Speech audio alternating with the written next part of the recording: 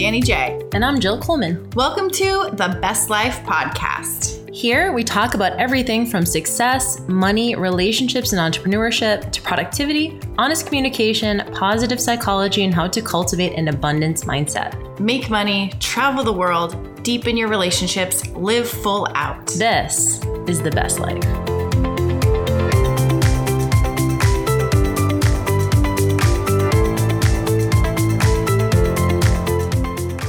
And I just hit record, so we're just talking. Yeah. Oh, now we're just talking. I'm like, I know we do have the three takeaways, but we're here with Mika Perry, and we're super pumped that you were here because you are a lifestyle blogger. You do a lot with design, working with families. You have your own podcast called "It's Good to Be Home" or "Good to Be Home." Good to be home. Yes. And we're excited because you have. We want to talk about a little bit about your personal life, which I think a lot of our listeners can relate to, and have heard some of the stuff from Danny and I, and also just professionally, kind of like what you do, you and your husband's business, and what you guys do with your family, and all that kind of stuff. So welcome. Thank you so much. Yeah. And we're in her beautiful office, like her you and your husband own this business. Design Pickle? Design Pickle. Holy cow, this place is so cool. I wish you guys could see this. Actually, I guess I could put it on the story later. But I was introduced to Mika through James Patrick, who we had on the podcast. And we are also going to be on the same panel at the Emerald, right? Yes. On April 6th, back here in Arizona. So both on this podcast panel, which will be really exciting. Yeah. So I'm excited. Like we're just destined to meet, apparently. I totally agree. I honestly believe that cross paths for a reason. Yeah. And sometimes you don't find out for a while why. And sometimes it's really immediate. Yeah. And for you and I feel like it was really quickly. Yeah. It's so funny because we just got introduced and then a couple weeks later, we're like, we're going to be on the same panel. So what's up? Yeah. And here we are. Yeah. So welcome. So tell us a little bit about your background in your business, what you do right now, because you have a lot of followers online and you have your own personal I do brand, I guess you could say. Yeah. Sure. Yeah. It's been an evolving process, which I feel like a lot of people go through. How it actually got started, I started on the blog and Instagram really from a professional side from my business and professional organizing. So I was a licensee of a national brand that's actually grown a lot since, but it was in organizing. So closets, pantries, kids' rooms, all that. And very that cool. Started we could from... use that actually. I know. Do you want to... I'm sure you say that's like a joke. I'm sure every single person says. And it's something that started as a hobby. So I had two previous careers, one in wealth management for Morgan Stanley, and had my Series 7, trader, all that, and it just hated being in a cubicle. It's like, this is horrible. Yeah. And then after that, I thought about, okay, who do I want to serve? What do I want to be around with? What can get me out of the cubicle? And was working with kids. So I went and got my master's degree in teaching and taught elementary, 1st and 6th grade. Oh. And then had my daughter, Reese, who is 6.5 now. But in that, so I've had kind of, two different careers before. And in that, I realized that my strengths were in just organizational skills, whether that's time, productivity, tasks, or spatial organization. Yeah. So really it was one day I thought I realized that you can have a business in professional organizing, and really, long story short, just jumped right in and started my business in that. Since then, I have closed that part of the business, but I've kept that passion alive in the online space. Yep. So I kept up the blog and I've built an audience around that. And then this year I'm moving forward into kind of offering more online versions of more education on organizing.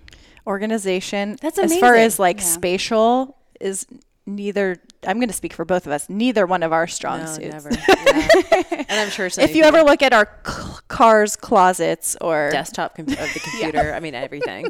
That's amazing because I think, for a lot of people, you mentioned that you were a licensee of a company that did that. And so people locally would just hire you and you'd come over and go through all of their stuff and kind of help them put together a system that they can use after you're gone. Mm-hmm. Yeah. Okay, so awesome. Yeah, at the time there wasn't Marie Kondo. Yeah. So it wasn't as big as it is now. It's not as well known. And even that brand still exists today. Actually, my team that I hired still runs in Scottsdale. Under one of my former lead organizers. So they've grown nationally. The awareness is there. Back then it was really hard because I would tell people what I did and it was what is Why that? should I care about that? Right. It's common sense, right? Like I can figure it out myself. Right. Or Yeah. And then it was really like finding the people that valued outsourcing that task instead of being overwhelmed by it. So who is that person? Usually actually someone that's very organized themselves and are frustrated and overwhelmed that they can't get there because kids, families, business, they're like, they like to be organized, and they see the value in that, but they just don't have the time to do it. Yeah. So do you find, and I'm just curious about your personal life, like, are you super organized at home? Because I feel like for me, I could easily organize other people's stuff, but my own personal stuff is not so much. I am. Like if we went to your house, you'd be like, wait, are you? Okay. Yeah. And so that's what I share now since I don't work in client spaces. Yeah. What I share online now, like all the pictures you see on Instagram, or it's my home. Yeah. So yeah. That's really cool. That's really cool. So would you say for your online, do you get a lot of traffic from Pinterest? Like where would it mostly come from? No, not Pinterest. And that's something that I need to go back to. What's funny is that I fell into professional organizing because of a pin that said, would you make a good professional organizer? And it was another organizer talking about the traits. Oh, wow. Needed to be an organizer. And I was like, this is me. Yeah. But Pinterest I think is a huge driver of traffic that I need to focus on. Actually, I'm going to the Alt Summit. Have you heard of the Alt Summit? Yeah. So I'm going there next week, and there's one panel discussion on Pinterest that I'm really excited to like go back in and dive deep again because I think there's a lot of strategy there. I feel like Pinterest would be your jam, like where to go. It's very visual. So how did you get in the online space then, like with what you're doing? Was Instagram an integral part of it, or was it pre-Instagram? It was. No, Instagram was. So I had it, of course, like everyone, just as a personal Instagram. And then I made a conscious, intentional effort to use that as a place to showcase client work because organizing is very visual. You know, I could only explain so much. Sure. So I think anyone with a visual product, it really speaks on Instagram. And so I said, I'm going to see where this goes and see if I can drive traffic through that. And it really worked. So it was kind of like a billboard. Cool. So then tell us about the blog. Danny and I both started blogging around like 2009, 2010 and grew a readership at that time because that was when kind of like the golden age of blogging. It's not that people don't like read blogs now. It's just long form content isn't as popular because you can have these mini blogs on Instagram or whatever. And so do you feel like you really grew your readership in like a loyal fan base because they're invested in you, they're invested in the kid, they're invested in your family life, they're invested in all of those things. So is that what you experienced, is kind of like this growing kind of tribe of people who just really wanted to know, like, what are you up to? What are you doing? Where are you going? Was that fun for you? Was that hard for you? Especially going through maybe what we're going to talk about in your personal life. So how is that for you? It's been a joy for me. And I love sharing. I think that's some sort of like innate trait that I have that I get, like it's like a win-win, like I give and they give back to me. And I'm sure you guys can kind of relate to that. And while I don't think that like, there's certain depth to friendships and relationships you make online, but you really do make friendships or find relationships or connect with people.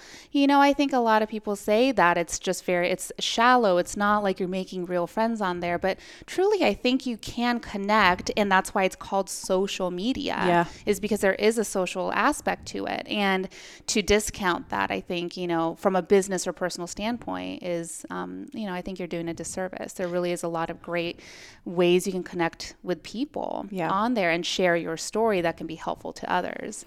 So getting on the blog and Instagram was really easy for me to share. I think when stories came on, it was great because you could have your curated feed that shows your client work and a little bit more thought out of it, and you can microblog. I love microblogging on there. But then stories gave my readers and followers a new insight into my life. Still, I like to put time into it. And make it look good. But overall, it's like the little snapshots. And I think the combination of the two was great. Yeah. So you've integrated more of your family life now. And how long have you been married? We just celebrated 10 years. 10 years. Wow, Yay. Congratulations. congrats. Thank you. So the blogging and everything started during your marriage. I'm just curious because I remember when I started with Facebook and stuff, my husband was always like, you're always on social media. And I was like, but this is my job. Was there any issues during the beginning for you where it was like, are you just playing around on social media, but you're kind of like, but no?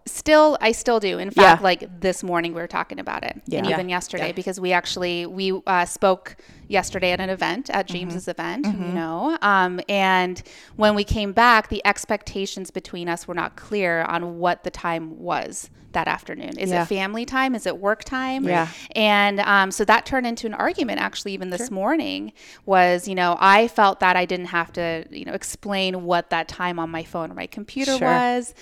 He even looked at like my screen time to see, and like it became this thing. But really it boiled down to it wasn't clear for both of us, the expectations. So it is hard. And well, we do. I mean, I know Jill works more so with entrepreneurs who are going from like the gym to online, and I work with a lot of people also doing online, and it might be hard for your partners to see because they see you on social media, they think you're playing around, and you're sitting there trying to build this side hustle or maybe to build your business.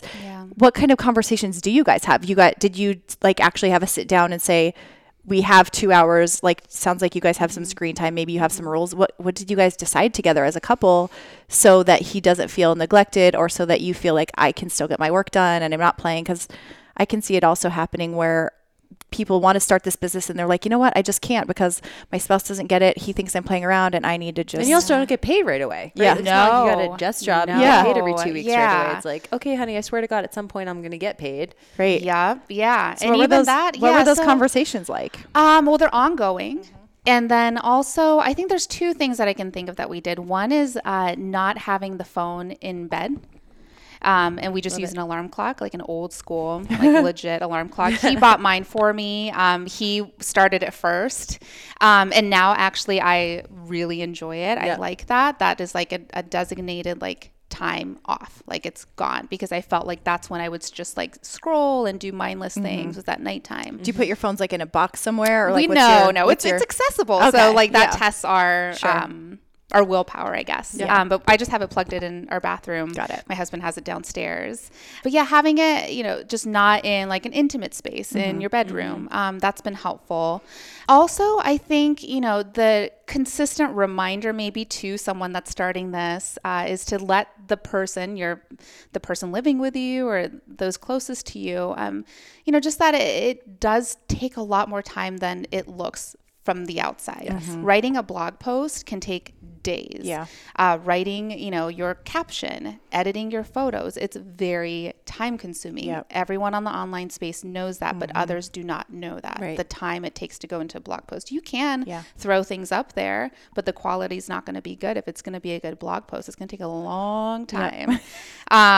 So I think, letting him know, and he sees that, and when I put it out there, he's like, wow, this is so good. And I'm like, yeah, you know why it's good? It's because you saw me sitting there all day yesterday, You're like, I was this took all day. I think a lot of people do not realize that. How long, I mean, and there's a lot of mental energy to know what to post next, what to say, editing the photos. There's a lot that goes into it. So much. One thing that has been helpful is having designated time batch photo shoots, so that I always have content. So I'm not actively in front of the kids and during family time, taking photos for Instagram.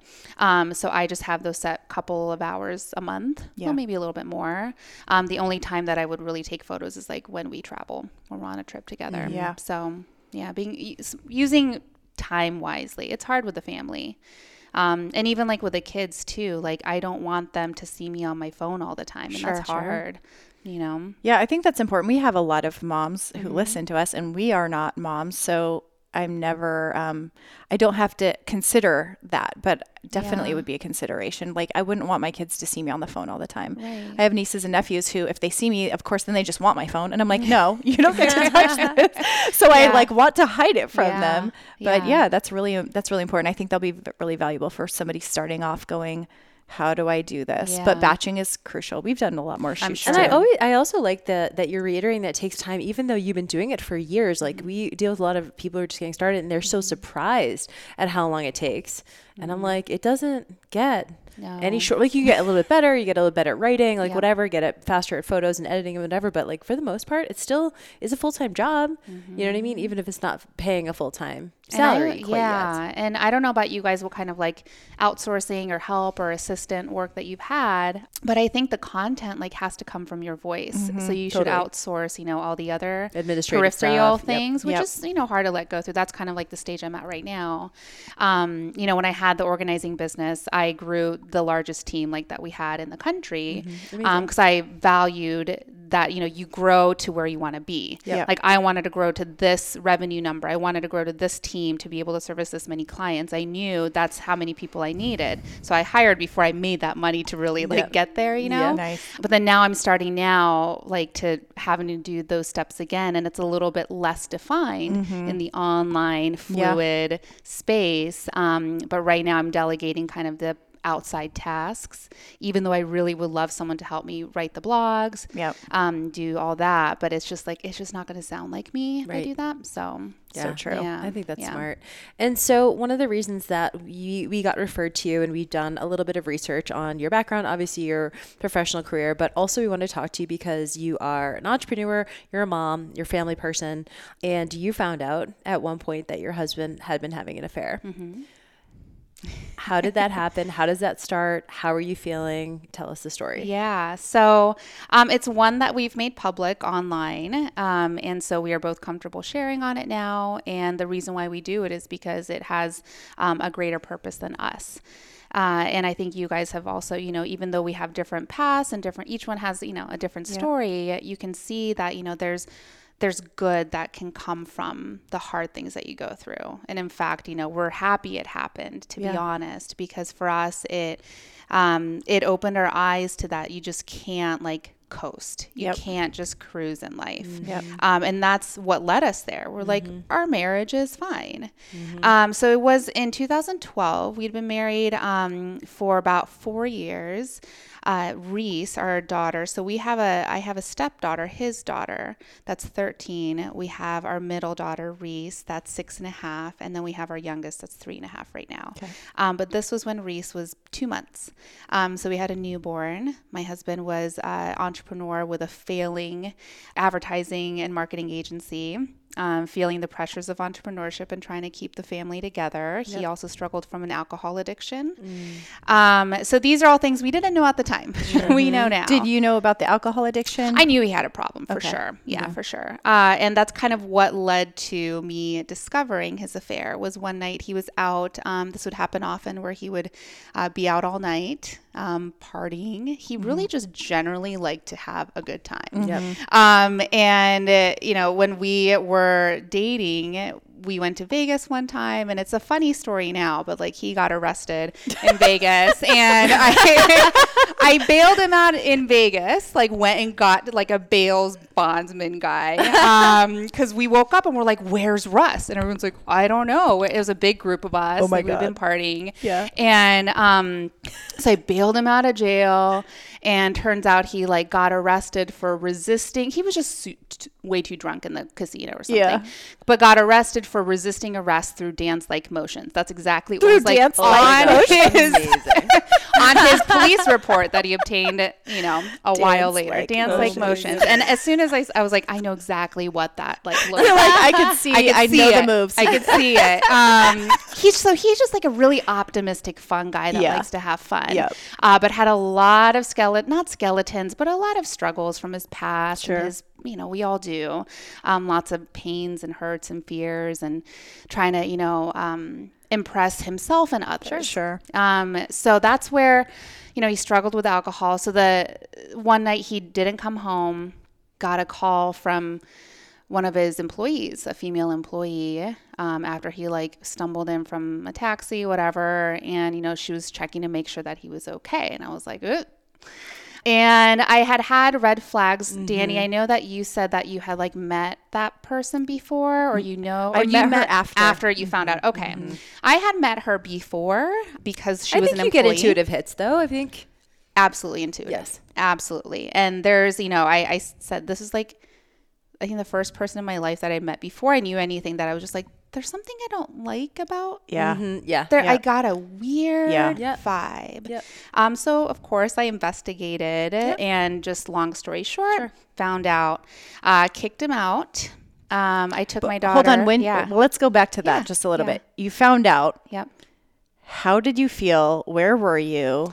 Like, because I know there's just like that moment is just not, I just don't want you to gloss over that moment. You can still remember so distinctly that moment. Like, you know where you were, you know how you felt. Did you find it on phone? Like physically?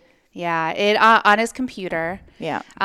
So I just had that instinctual feeling. Yep. And that moment is crystallized for me forever. I was in the kitchen looking at certain I remember exactly the direction I was looking, and you know, I've said this before that it like the rug got pulled out from under me. Like I knew, it was like, as it was happening, I was like, oh, I know what that phrase or that saying feels like, because my world just like shifted.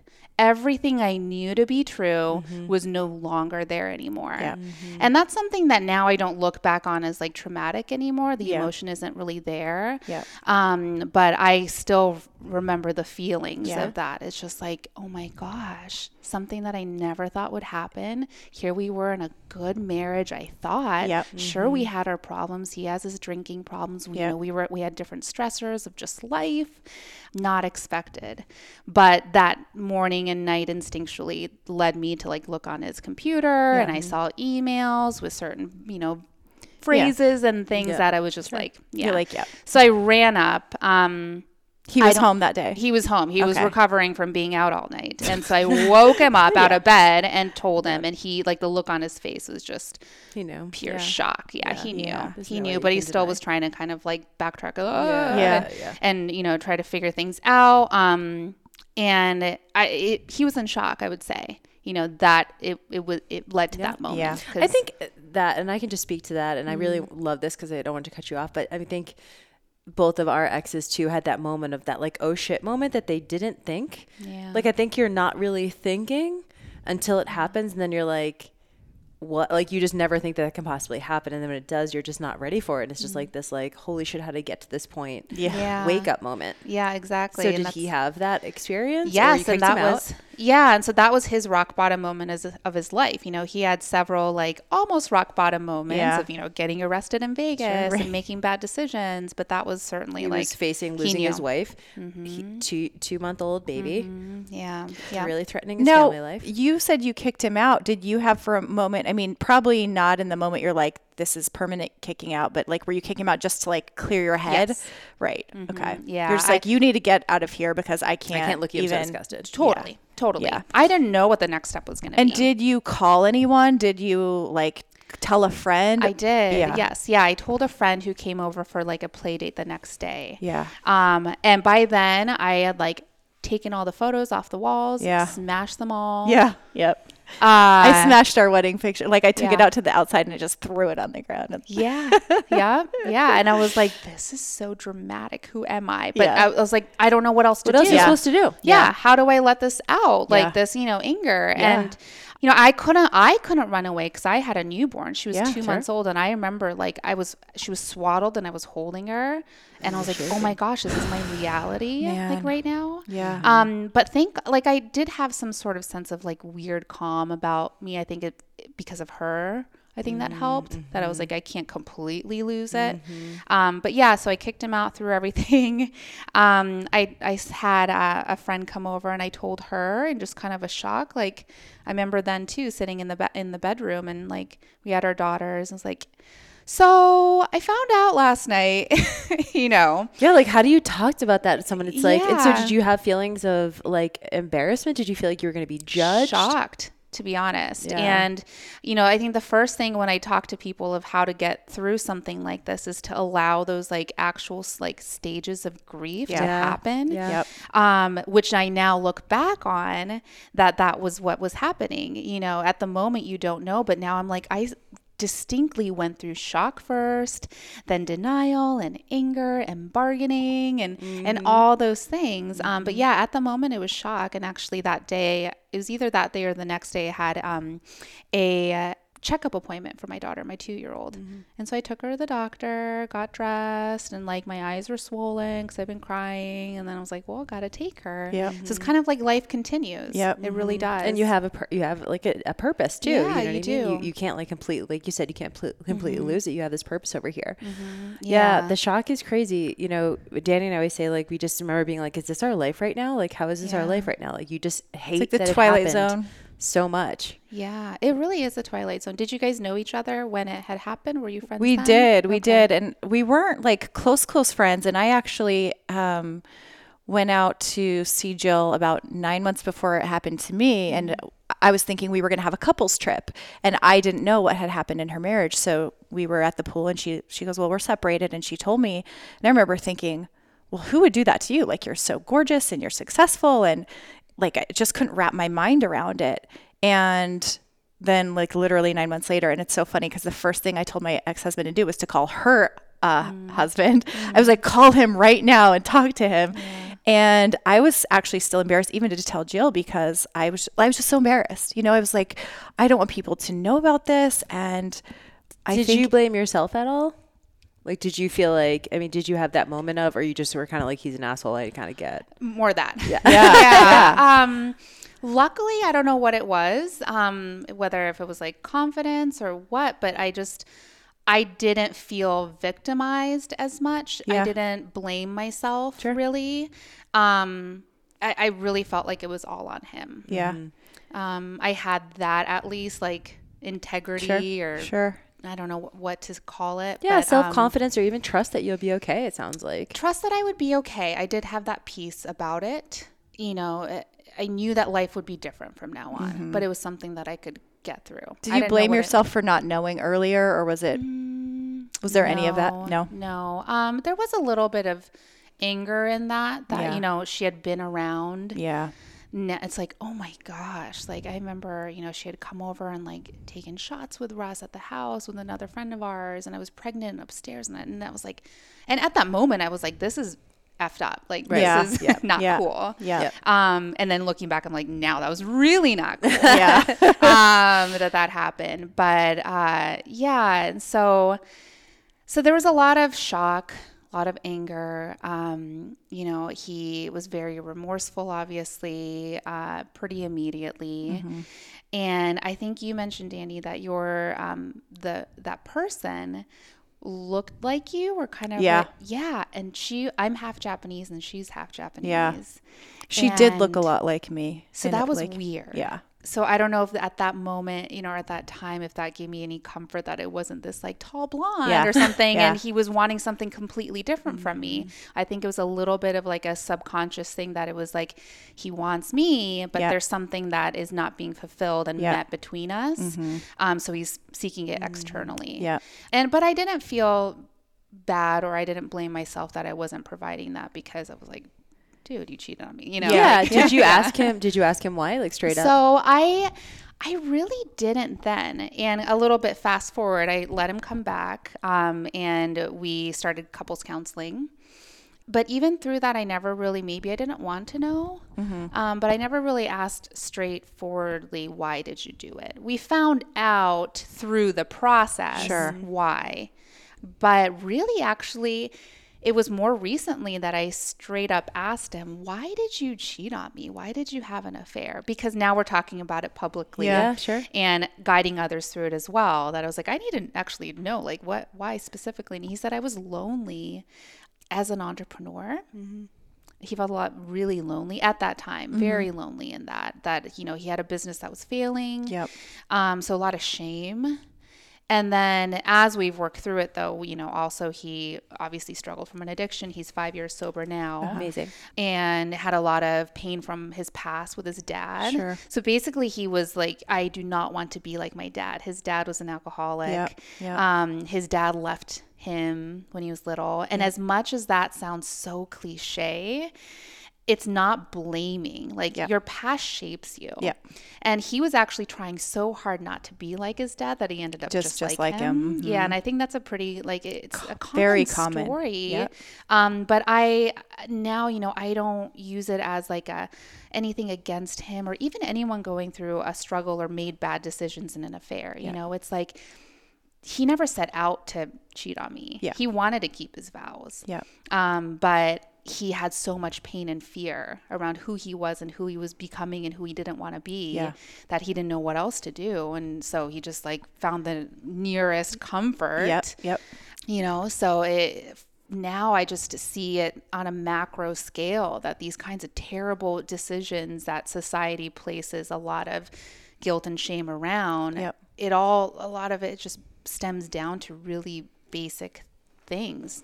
But I've talked to people who say, and obviously it's different when you're in the situation, but like if that happened to me, I would never go back. I would never be able to look at that person in the face and forgive them. I would never be able to look at them and not think about it. So what did you have to do personally to work on when you talked to him, just not thinking about those messages you saw or to not like have those things come up for you and to like allow yourself to forgive him and see that it was a mistake that he made and not the person he was? The biggest thing was time and patience. When, you know, I've gotten that question now of, you know, it's happening to me, people through DMs or emails or conversations, you know, what did you do? And how do I get through this? I just want to be there. I just want to be there. I need to trust. And it was time. Yeah. I will say one thing about time that I did, was in my loneliness of not knowing anyone who had an affair. Like, it sounds like you guys maybe had each other for a little bit of support. And I did have friends that I talked to, and they were very gracious and supportive. You know, some were obviously angry at Russ. Others were a little bit, you know, more neutral and just listened. And I think that's the best thing you can do sometimes for someone is just be there and listen. Because judgment, even if they feel judgy, and a lot of that is just listen. So I did have some really, really kind friends that did that for me. But I didn't know where to turn to. There wasn't social media like there is now. There weren't podcasts like this talking about it. People weren't blogging about it. You know, I'm sure you guys have seen that more and more vulnerability is accepted now than it was before, which is awesome. It's so great. Like, people are talking about these things. But back then, there weren't. And so I literally went on Google and was like, how long does it take to recover from an affair? What do I do? Oh my gosh. I Googled all the things. Tell me. I Googled everything. I was like, should I get divorced? Yes. Should I stay together? I mean, like, Google was going to tell me what to do with my life, but I Googled it all. Same thing. Like, how long is it going to take and all those things. Yes. Yeah. So I think that's exactly what I did. Yeah. I think it'd be funny to be on Google's side, like all the engineers on like receiving all these like cues or like questions. Google's so overwhelmed. They're like, I don't know. I can't fix your life for you. So what I found, Siri, tell me what to do. Yeah, now it's Siri. Back then there was and there was very minimal. Yeah, I think it's crazy that there's not a lot out there, even still, but especially back then. And somehow I went on probably like a chat room or, you know, one of those like chat boards, whatever. Yeah, sure. Whatever. That was like, it takes 2 years to forgive. And I was like, oh, really? And I work really well with deadlines. I don't know. It's like, I'm like a type very organized. Yes. Yeah. So I was like, okay, so that means I have 2 years. So, okay, I can feel maybe whatever I want. I can do whatever I want in those 2 years, but apparently right 2 years is just when I hit the 2-year mark, apparently forgiveness is there for me to receive and accept into my life and live it. Right. And that could have been total BS, probably really is, but at that time it helped me. Sure. What's funny is now that I've shared this story, I've had people say that it was 2 years. Yeah. Or I heard that too, or something. I don't know. There must be one person out there saying it takes 2 years to forgive. But for someone like me, that was really helpful at the time.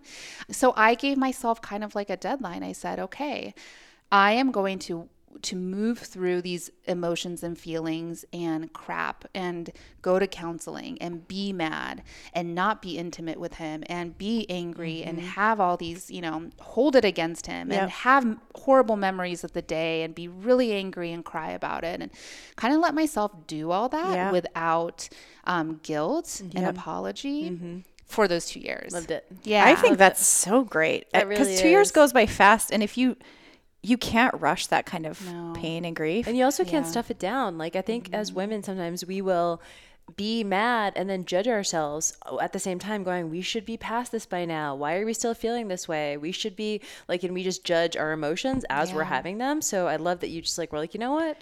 For the next 2 years, I'm just allow myself to do whatever I need to do. And you probably moved on a lot quicker because of it. Yeah. And I don't know what it would have looked like had I not. But I actually am like an emotion stuffer. Yeah. And through this, I've learned how to talk about my emotions more. All right, we want to do a quick holla at your boy, holla at your girl, holla at Organifi. Holla at Organifi. I want to talk about the gold, Organifi gold today. We've got greens, we've got reds, and we've got gold. Actually, gold is one of my favorites. I know. You love that. I do. It's like a hot, delicious drink. It's not supposed to be hot, but you make it hot. I do make it hot. I think it's supposed to be. Is it not? I don't know. I feel like it's better that way. To me, the Organifi Gold is second to coffee. It's not going to replace my coffee, but it's a nice like hot drink, and it has so many benefits of like anti-inflammatory. We were talking about how do you say the word turmeric. Turmeric. And I'll tell you one thing about turmeric is like, it's found naturally in a lot of Indian food and stuff like that. And it works on cognition, which I don't know about you, but like as I age, I'm definitely noticing that like sometimes I can't think of words sometimes, or like just random things that I'm like, I need to start paying a little bit more attention to brain health. Like I love the turmeric because it just makes me feel a lot more clear when I'm using it consistently. But they always say that about like Asian cultures that have a lot of that in their food, like tend to be more just, have you not heard that? I have not heard that. Really? And it makes a lot of sense, actually. Yeah. Well, even, my grandmother had some issues with dementia, and they say a lot about dementia, Alzheimer's. There's a lot of inflammation in the brain and all. So, it makes a lot of sense. It's anti-inflammatory, keeps you clear. No wonder I feel smarter when I drink it. And it also is anti-inflammatory for your joints and stuff too. So if you are, getting like aches and pains as you get older and you're starting to notice some of that stuff, it's a super natural way to manage kind of some of the aches and pains and joint stuff, especially when you're doing it consistently. It's been shown in research. It's actually one of the most researched supplements. Aches and pains and stress. And we all have that stress. Yes, it's an amazing product. I like that you can drink it. It's nice. I actually like to make some hot steamed milk and add to it. So it's like a little golden milk latte, if you will. So yeah, I think it's delicious. And I'm glad you dropped that knowledge bomb on us because that's pretty awesome. So if you guys want to try it, actually they have a 3-pack. They call it like sunrise to sunset power box. And it's basically green juice in the morning, red in the afternoon, gold at night. Feel free to do that. I mean, I love all the products. It's a good way to just try all of them. And then you can continue with the ones you love or keep using all of them. So you can go to Organifi.com. You'll get a 20% discount if you use the Best Life at checkout. And we thank them for helping us reach out to you guys. And we know you'll love them too. I haven't asked anybody this, and I don't know how it's going to come across, but so for me, I wasn't sure if we were going to stay married or not, but I felt like I should basically revenge fuck somebody just to get back. And then even if we got back together, at least I had sex with somebody else, like to get back. So the score was even. Did you feel that way? I did not feel revenge. Okay. I don't judge you for it though. Well, I was just like basically because I just felt like we needed to even the score. I'm like, well, if you got to sleep with somebody, then I get to, and then we could get back together. And then even, I didn't because I think I just got completely turned off. Mm-hmm. Yeah. So I was like, screw it, I'll be on my own. Yeah. So it was definitely a hard 2 years. So he made the decision to quit drinking. How did that come about? Like immediately or? It was not immediately. So we started couples counseling but the addiction really didn't come up, initially in that. We kind of just focused on like repairing the marriage Yep. and learning how to communicate. And the addiction came later when he was still like going out or, you know, not partying, like damaging to anyone but himself. Yep. Being out when I wanted him home. And he was out clearly because he was inebriated. Mm-hmm. And so it happened one night. What was crazy is that like he went out to a football game and came home. And the next day we had the Ragnar relay race. Yep. And he felt like physically so sick. And I was like, yeah, I mean, that's what happens. Yeah. Like, here we go. We got to run this 24-hour overnight race. Oh, God. If that's going to make anyone sober, it's Yeah. like, okay. So yeah. So he, the next day I really just like gave him the ultimatum, was like, can't live like this anymore. Mm-hmm. This is like, I really didn't give him an ultimatum in the affair necessarily. We kind of worked through that day by day, Yep. but it just came down to a moment that I was like, you got to do it. Yeah. So, for him, he had his own process of coming to sobriety, of just really like reckoning with his past and also seeing the path that it would be in for the future. His grandmother wrote kind of like a memoir. Mm-hmm. And it was really negative of all the men, all the past men in their entire like family lineage that had all these horrible mistakes and actions and deaths and from addictions. Wow. And so he had kind of his like clarity moment of, I can't keep this up. Yeah. Because I will be dead and I don't want that for my girls. So, and for me. Yeah. But yeah. Wow. So worked through the affair. He got sober. Really after becoming sober, he jumped into personal development. And that's really where our lives turned. It's like we unlocked life, to live in truth and work on you before you can serve your business, before you can be good for your family. So he went first and really dove right into that development. And then I kind of came around to it. I remember some of the weird things he would do, like he started meditating. I was like, oh my gosh, what is this? And now, I love it. And, but yeah, it was great because like what happened there is that I saw the fruits of his labor in his personal development, changing his mindset, working on his health and really investing in him.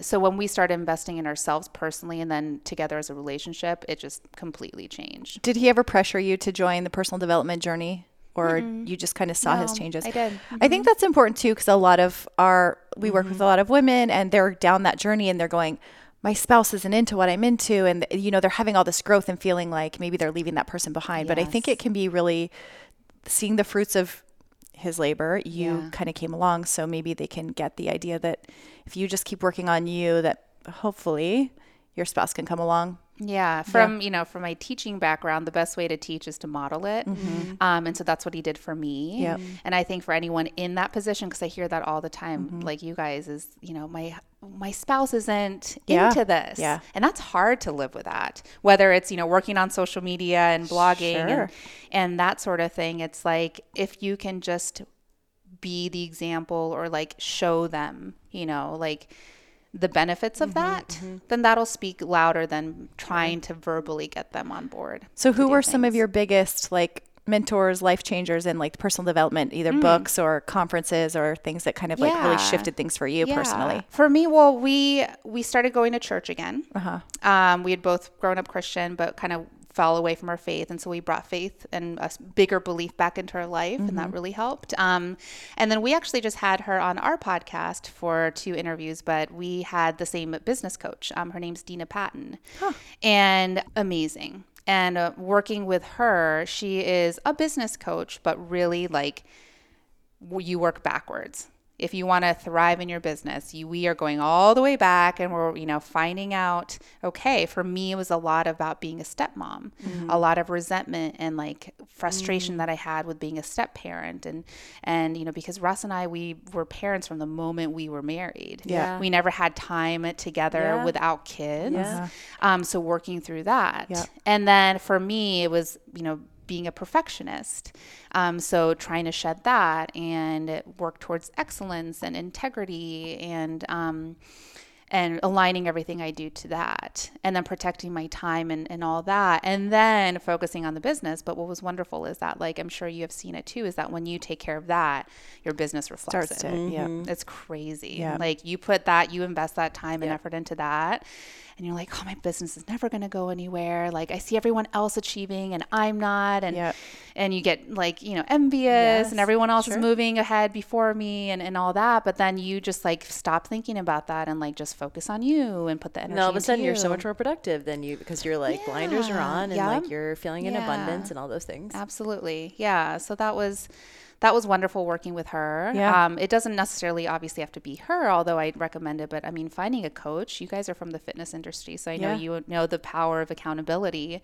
But it was just like so like unlocking. It was awesome. That's cool. Yeah, I think, I haven't heard of her, so I love finding new people to follow, and I'm going to have to listen to her interview from you guys. Yes. Yeah. She is, she works with something called like smallness and greatness mindset.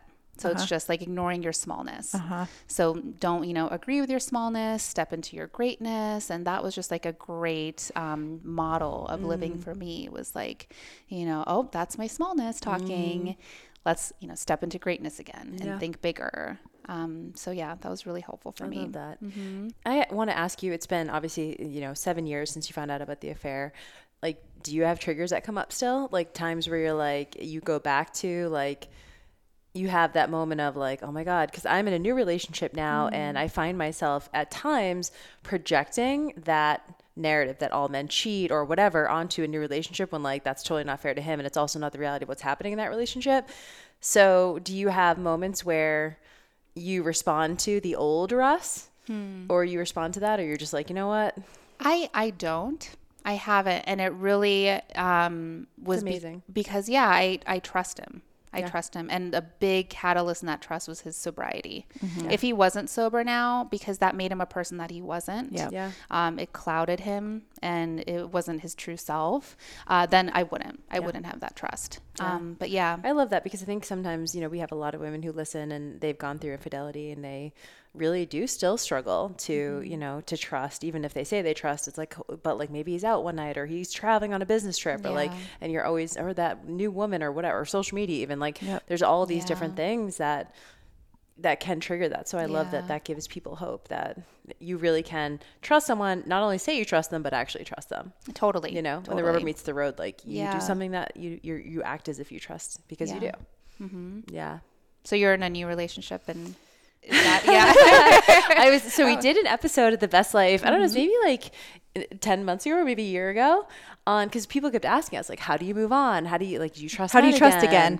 How can you trust again after infidelity? And so we did a podcast, and at that point, both of us had been dating, off and on, but like nothing serious for like 2-3 years. And we did the whole podcast. It was very much an intellectual understanding of like, of course we would. We're going to, of course we'd rather trust someone than have to be meticulous and like always be thinking about, and like all this kind of like checking his phone. And like, of course we're going to trust. Then I got into a serious relationship, fell in love, all that kind of stuff. And I'm like, like it's just a whole different ball game. So I have been, and I'm getting better, but I have, at least for the first 6 months or so, was very much like faking it till I made it. Like I was like, what is someone, even if I'm insecure in this moment, what does someone who trusts do? What do they do in this moment? They don't check a phone. They don't check someone's email. They don't look over their shoulder. They don't ask a bunch of questions. Like they just trust the person.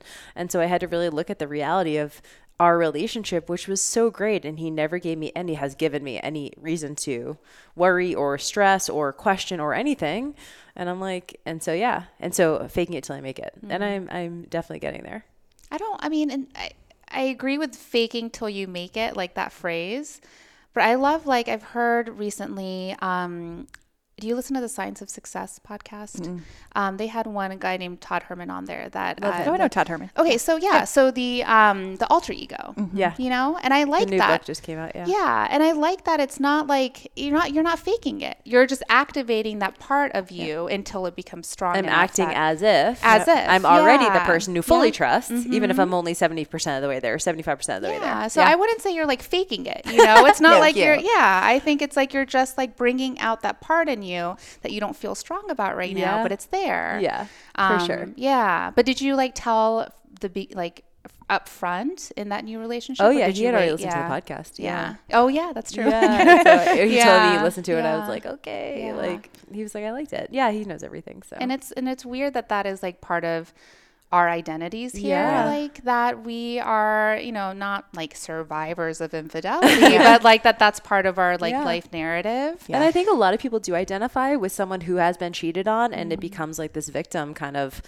journey, right? Where like 20 years later, they're still like all men cheat and men are assholes, and like they have this versus I think you can identify with it, but not take it on, you know, in that way, and just go like, that wasn't about me, and like, how can I move on? And like you're doing, which I love, is how can I serve with this story?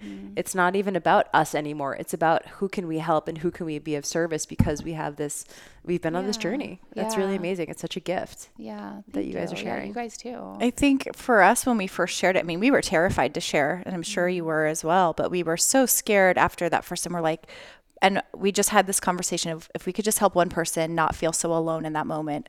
So you guys just recently launched a podcast, and you shared right off the bat too. What was the discussion you had when you guys decided like, we're going to go public with this? So what's funny is that he wrote a book. It's called The Sober Entrepreneur. Okay. He's working on like a follow-up book to that now. But in that, it just right off the bat, like he told, you know, this is what happened. So he put it out there in the book. So it was like, okay, it's public now. It's out there. I was okay with that. Right. But then as I became more public myself, I was like, well, I guess I have to eventually address this. But I just knew I would have to, and not in like a regretful, upset way. Just like, okay, there's going to be a time where I'm going to have to talk about this.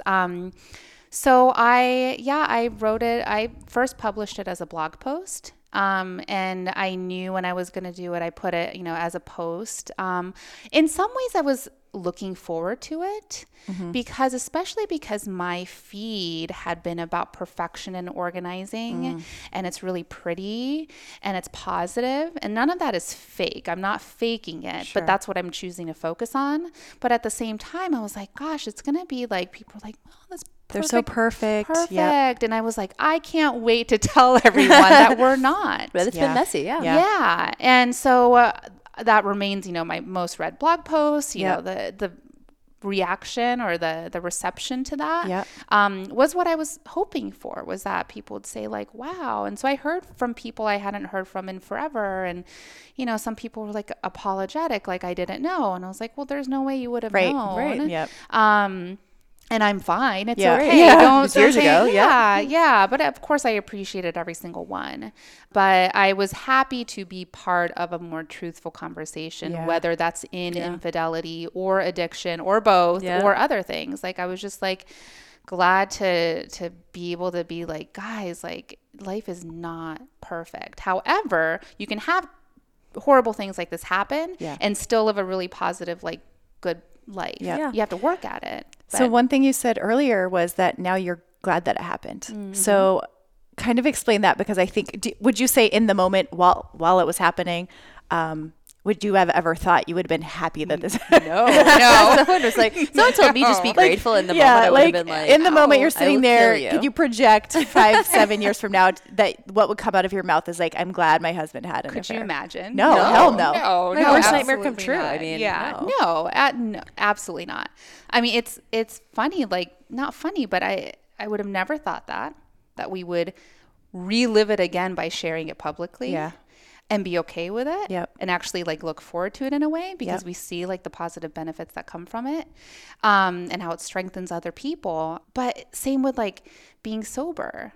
And I don't drink anymore either. Not because of him, but through my own decision that I realized I was using it as sedation or, ignoring things and stuffing the feelings away by, having the wine. And neither of us look down upon anyone for making those choices. It's just like our personal choice. Yeah. We're around alcohol, we're fine. But we would have never thought that we would be sober. Yep. We would have had an affair and still be married, and that we'd have like another child together. So yeah, there's no way. It's weird, but we're to see what life can be that you would never expect. What do you think the biggest gift of it all was for you guys in your relationship? As cheesy as it sounds, like just living a more truthful life, just true. I feel like we both feel much more like ourselves now. And I do believe that you have to be broken down at times. Yeah. Whether you believe that from a spiritual point, something bigger than you is telling you you need to be broken, or just from, that you are taking things for granted or not being truthful to yourself or hiding, lying to yourself and others. So really it's, of course we're not by no means way like this perfect couple now at all.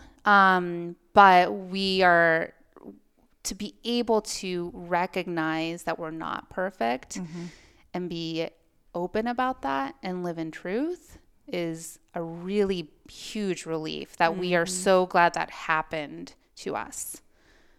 And like pretty early on in our marriage, thank goodness too. We'd only been married a few years, so we count that as a blessing because now we have all these years ahead where we can be that way in our relationship instead of very surface level. Yeah. So, yeah.